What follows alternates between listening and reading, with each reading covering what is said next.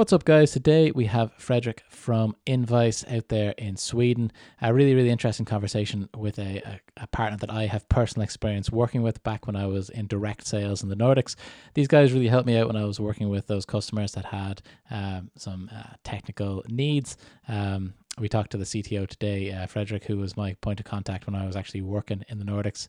We had a great conversation about how they think about the business, how their business has evolved to take the lead from HubSpot when it comes to developing their offerings for their customers. Also, we talk about a particular use case that is coming up more and more with our more enterprise customers, complex data. Data setups that allow us to really customize the experience for customers. Really interesting stuff. This guy really knows what he's talking about when it comes to developing these complex solutions. So without further ado, I'll kick it over to myself and Fredrik. Welcome to the HubSpot Partner Podcast, where we chat to HubSpot partners about how they deliver outstanding value to their customers in an evolving technology landscape. And now live from HubSpot EMEA HQ in Dublin, here's your host, Luke Curry. Welcome to another episode of the HubSpot Partner Podcast. I'm your host, Luke Curry, based out of here in Greystones in North Wicklow in Dublin. Be back in the office pretty soon, I believe, in HubSpot. But in the meantime, I'm here with Fredrik Landstrom from Sweden and Invoice. How are you getting on there, Fredrik? It's all right here. Winter is coming. Is winter coming already? I felt a bit of a chill now when I woke up today here in the East Coast in Ireland. But what's it like there? What are you guys rocking? Like a 10 degrees or less? Or We're rocking around like 10 degrees. That's correct. Exactly. Yeah. I appreciate it though. Yeah. Yeah, it's gonna be cool. And you know what? Last time I was in Sweden on a HubSpot trip, it was late November and it was chilly. You know, it was really getting. You want to have your kind of, you know, your winter coat on when you're going to those client meetings and all that good stuff. But beautiful city to be based out of. I haven't been back obviously during all the COVID stuff, but I can't wait to get out there, having face-to-face meetings with customers and partners and all that good stuff out there. But you were mentioned beforehand that Invoice. Actually, before we get started, how would you kind of describe Invoice to the listeners who have never come across you guys before? You're CTO at the business, but you've been there for a few years as well, doing different roles. I know when I worked in the Nordic team, we were working with you and the guys in Invoice directly on the sales point of view as well. But how would you position Invoice as a HubSpot partner? I mean, that's a really good question. And I would say that like Invoice is not nothing at all like it was 4.5 years ago, which is totally fine. I mean, we started just like probably HubSpot, really good on marketing efforts. We're a creative agency.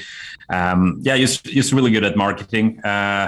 But I mean, today I would say that we're probably 50% tech because it's all about data. And I mean, you can translate creative stuff into data. That's what we do on an everyday basis. But I would say that like we're real, like a full service. Our goal is always to have every specialist in-house, etc. So, I mean, I think we're aligned with the time. We're always changing. So, I just think that we are, as you already know, one of the top partners. So, yeah we do it all. It's interesting, so you guys are a lead partner, and I forget what the percentage is of HubSpot partners, but it's in the very, very low digits of partners are elite. So it's very low. I think it's like, I don't know, 8%, no, something like that. It's pretty, crazy. But I mean, at the same time, it's pretty easy to become a solutions partner without, any, what do you call it?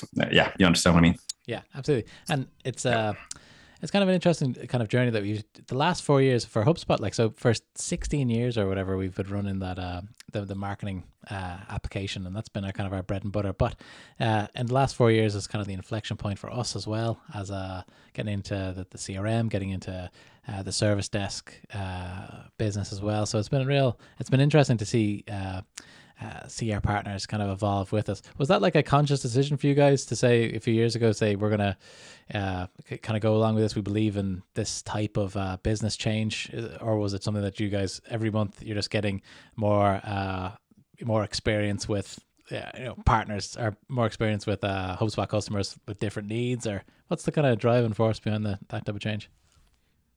I mean, first of all, just because we're a HubSpot partner, of course, we need to play by somewhat your rules, of course, what the system is actually supporting. But I would think that I think there are two different ways to looking at it. One would be like from a business perspective, because we know that the sales department's budget is in general better than the marketing department. That is solely from a partner perspective here, okay. Which is good, always good for business. The second part is that we saw like much more, we still had that rumor that like, you need to go with Salesforce, you need to have a dedicated CRM. And we was like, but do you really need that? Because if you can have everything in one system, and I feel like HubSpot has really taken the opportunity to really make their CRM so much better, which feels good for us because we don't want to sell anything that we don't believe in. But now I'm feeling, I'm super positive about the future with HubSpot and also us, and we're going to adapt, and I'm hopefully HubSpot is going to adapt as well. So yeah, it's great to hear as well. We want to, Salesforce is always kind of in the background for us as like a kind of a big brother or something like that. And it feels whenever I get these deals against them, it's not even an animosity. It's they have a great product, but we have a great product as well now, And I feel like when you go to customers with it, it's something that solves a problem. Maybe that Salesforce is not as agile to solve, Yeah. So I think that's where our niche is. But just out of interest, I know you guys are based in Sweden and you've got people all over the country there, but you mentioned before we started to chat that you guys were kind of ahead of the curve when it comes to remote working and stuff like that, even before COVID. Is that right? Absolutely. I mean, we've been working remote since, I don't know when this company started, like 10 years ago, but it's been this way all the time that I've been here, at least. So yeah, we are working pretty much abroad. I mean, some people are sitting in Bali and in Spain and up in the northern part of Sweden. So yeah, we're trying to, keep the remote stuff going. And I mean, that is in general very positive. It's always, this kind of thing with the culture it's kind of raising the bar where you need to really like, how can we be a good company even if you don't actually meet your colleagues face to face? So I mean, that is something that we're working on every day, but at the same time we started a long time ago, which means that we're pretty used to it. Yeah, it got a bit of a head start. It's great. I think, man, that is going to be the challenge of the next 10 years. How do you build a culture? How do you build something beyond processes? And exactly. I believe you can build a really robust process around that guy in Bali or that person in the northern Sweden and get them to work cohesively. But how can you get them to have buy-in to the Invoice kind of life long term, or any company? I think that's going to be, if you can get that right, that's something that you could bottle and sell because everyone is looking for that formula. Something to keep in mind. Absolutely. So if you have the solution, I'm like really happy to hear it. Yeah, okay. No, but we're getting there. Absolutely. Yeah, that's cool. All right. So what do you guys like when you think about, you mentioned business has been an evolution over the last 10 years from marketing, just pure marketing creative agency, building value for customers from a marketing point of view to now delivering from more of a technical point of view. Like, when you step back and you look at the business, like, what do you guys do really well? What's a project that you guys are really excited about when it comes in and you're saying, okay, we nail these types of projects. What would that look like? I mean, you're asking the CTO right now, which means that I probably will give you another answer than my colleagues. I mean, I just love them complex. I love that everything is just like, okay, we have 10 different really sophisticated systems. How can we get HubSpot to be the source of truth in this scenario? And, just to get all the data in one place and just to use and act on that data, I think that is the most fun way of doing it. So, I mean, I can only speak from a CTO perspective. I've been working as a CMO back in the day, so I kind of know the marketing department as well. Yeah. However, I also know that it's like, as I mentioned, it sounds boring, but it's all about data today. And if you have the right data, you can communicate the right way. So I would just say people that are really looking into, going to the next level, not only talking about the classic inbound marketing. Oh, we want to attract people, blah, blah, blah, blah, blah. I want it to be like really personal, really trigger based. I see a lot more B2C companies coming into HubSpot, a lot of SaaS companies. How can we help them, using our customers' softwares to actually have the best onboarding ever based on triggers? So I kind of like to see HubSpot as an engine for driving revenue and driving a really good experience for the customers, rather than just being let's send out this email and hope for the best. That's probably just simplifying everything, but I mean that is what I'm really psyched about. So yeah. And that's what we should. I think that's when we think about our customers. That's really the way we should be positioning HubSpot as well. I think I couldn't agree more. When you're thinking of as an engine of revenue creation for people. Yeah.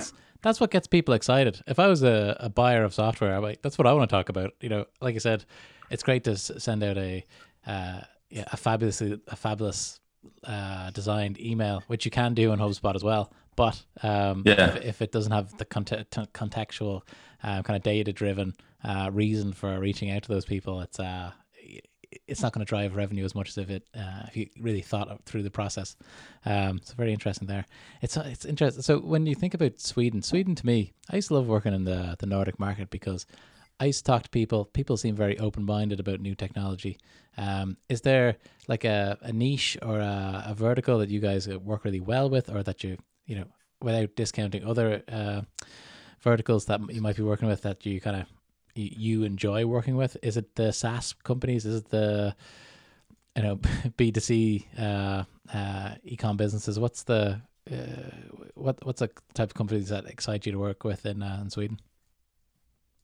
Yeah, so I mean that's a really good question as well, because I would say that the Swedish market in general is like everybody's pretty accustomed to technologies and really want to work with that, but at the same time we have so few agencies that can really do this. It's us and there's a few others, which means that we can't really, like in the US, say that like this is our vertical, that's the only thing that we're going to do. So we have everything from these really big industries that are working with like paper manufacturing. It's like really abstract kind of stuff, and then we have this, as you mentioned, like plastic surgery. We have this B2C and a lot of SaaS companies. So I wouldn't say that we ourselves created a niche because we don't see any reason. We're kind of always hungry to learn more about different industries.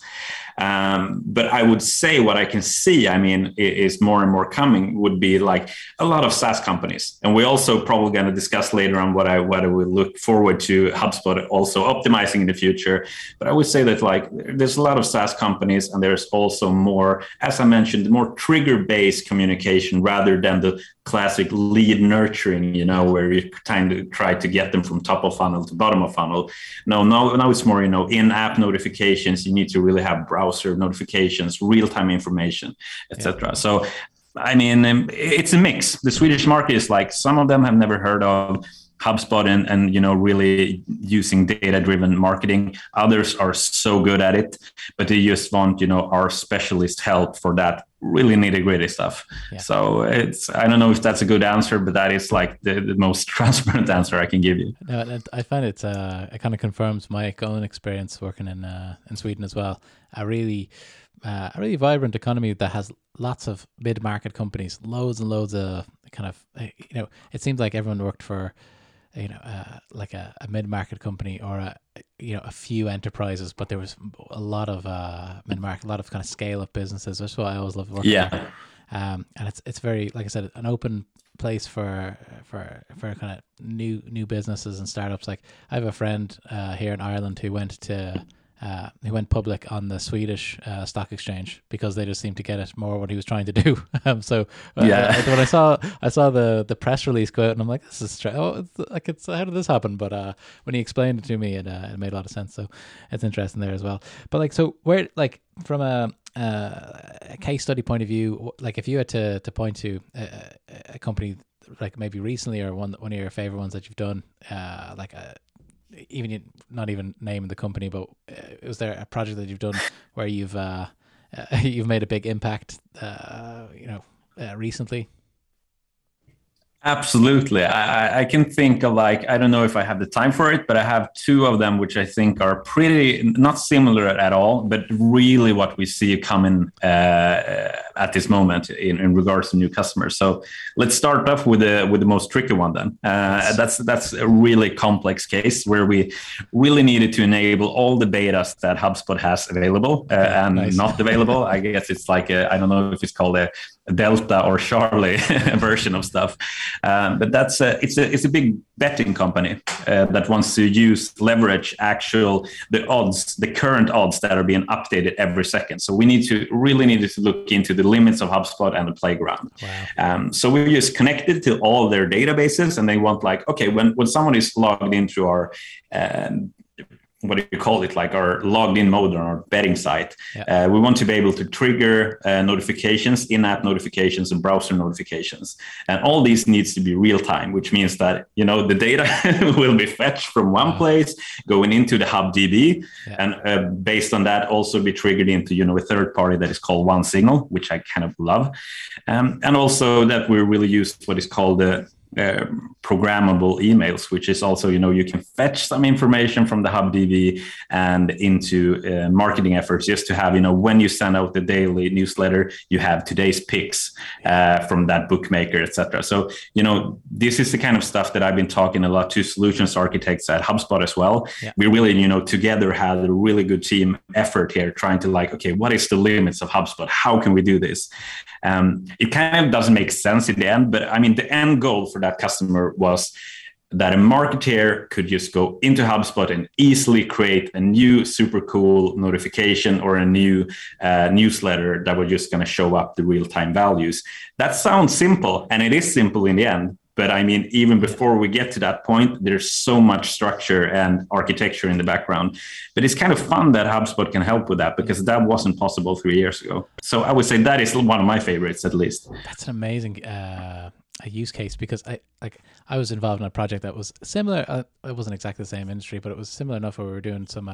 It was like a real estate business where if you wanted to, if you were looking for houses in Lyon or whatever, and in this price range, every day they'd send you the new ones, and we'd have to program those emails to kind of pull that data from their database to put it in. And it worked perfectly in the end, but there is a lot to think through about getting that right. And in this case, it seems to me is like a betting site. You can really monitor an ROI based on those, because you're saying, okay, there was an action taken after they received this. Exactly. Yeah. And then you can connect it to revenue and say like, okay, we sent this notification to 100 people. Yeah. 25% of them actually purchased this thing, and that makes the ROI. Exactly. Yeah. And I mean, just to elaborate on that, and that is also one reason when I started working here, we had what is called, in general, marketing automation specialist, which is kind of the worst title that I know of, but it's still like established, which means that we still use it. However, we see that, the difference between working inside a HubSpot UI as a marketing automation or sales automation engineer or specialist, it's kind of similar to being a coder today, which means that we have merged those two departments into one tech department, because there's no, line between those two anymore, which means that, it's all about just data and code and craziness in order to generate that well-deserved ROI in the end. So yeah. Yeah, it's funny how things changed. I mean, I'm kind of just, I'm super stoked about it. And I think that this is something that people, sorry if I'm just, getting crazy here. But what I would say is like, talking about, the marketing automation specialists, etc., I come across a lot of customers that come to us and just like, we are investigating on finding a new marketing automation system. And I feel like you are totally missing the point of HubSpot. Yeah. We use marketing automation, the logic, the engine that we talked about before, for like 10% of actually communicating with our customers. Rest of it is just structure to get like everything really good and organized and automated. And I think that we need to push that kind of. That's the heart of HubSpot. It's just workflows, because you can do anything there. And I think that it's a big learning curve for our customers at the moment. But if they realize that, I think we can, have a really good upcoming years. I think so. I couldn't agree more. Like, I think one of the problems is when people are looking for a marketing automation platform or just marketing automation kind of generally. Sometimes at the enterprise level, they might send out an RFP where you're replying to a spreadsheet, and HubSpot doesn't really sell well on a spreadsheet because does it do this? Yes or no? Yes or no? When you compare that to some of the other kind of just bread and butter marketing automation systems, it's very difficult to see the difference because we're talking about all the other data points that we can bring in. So I think that once our marketing department as well kind of get that message across to all of our prospects, I think that would be good for everybody. But listen, what do you guys think is going to be the path to growth for you guys for the next 5 years or so? Is there any plans to go more international, more local? What's the plans for Invice? The plans are to continue growing with our relationship with HubSpot. I mean, that's been so good. We really, been working hard to come in, a good contact and have a good relationship with the direct team at HubSpot. And I feel like that is super fun because then we can do so much, fun projects together. So that is absolutely something that has been successful. And I think we're going to, invest more in that. So that is one part. The other part would absolutely to be to open new offices. I think that would be really fun. We've been talking about Germany for so long. I don't know why we want to go to Germany so bad, but for some reason, I think that we're probably going to have an office in Spain, one office in Germany, and I think almost also Denmark, because I see that there's a lot of stuff happening in Denmark at the moment. So I'm really looking forward to just, opening new offices. Absolutely. Yeah. So I think that's the path.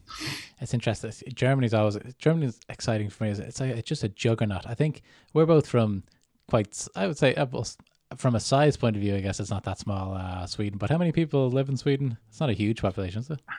I think it's like 10 millions, probably, something like that. That's compared to probably 60 or 70 million people in Germany, and I know. Yeah, it's super exciting. In Ireland, we've got like 4 million, so we're a little, or it's on the edge. So, markets like that really excite me as well. But also, I think best of luck with the expansion there. It's been great to work with you guys. When I was in the direct sales team, I had experience working with you and the guys at Invice, and had a great time there. Great success. And I think that if we can keep that going, that's great. And if we can support your growth, that's what we're all about here at HubSpot and the partnership program. It's been an absolute delight having a chat with you today, Fredrik Landstrom. Landstrom, that is correct. I'm going to work on my Swedish accent for our next call, but thanks very much for joining us on the podcast today. Well, thank you so much for having me. It was super. Thank you.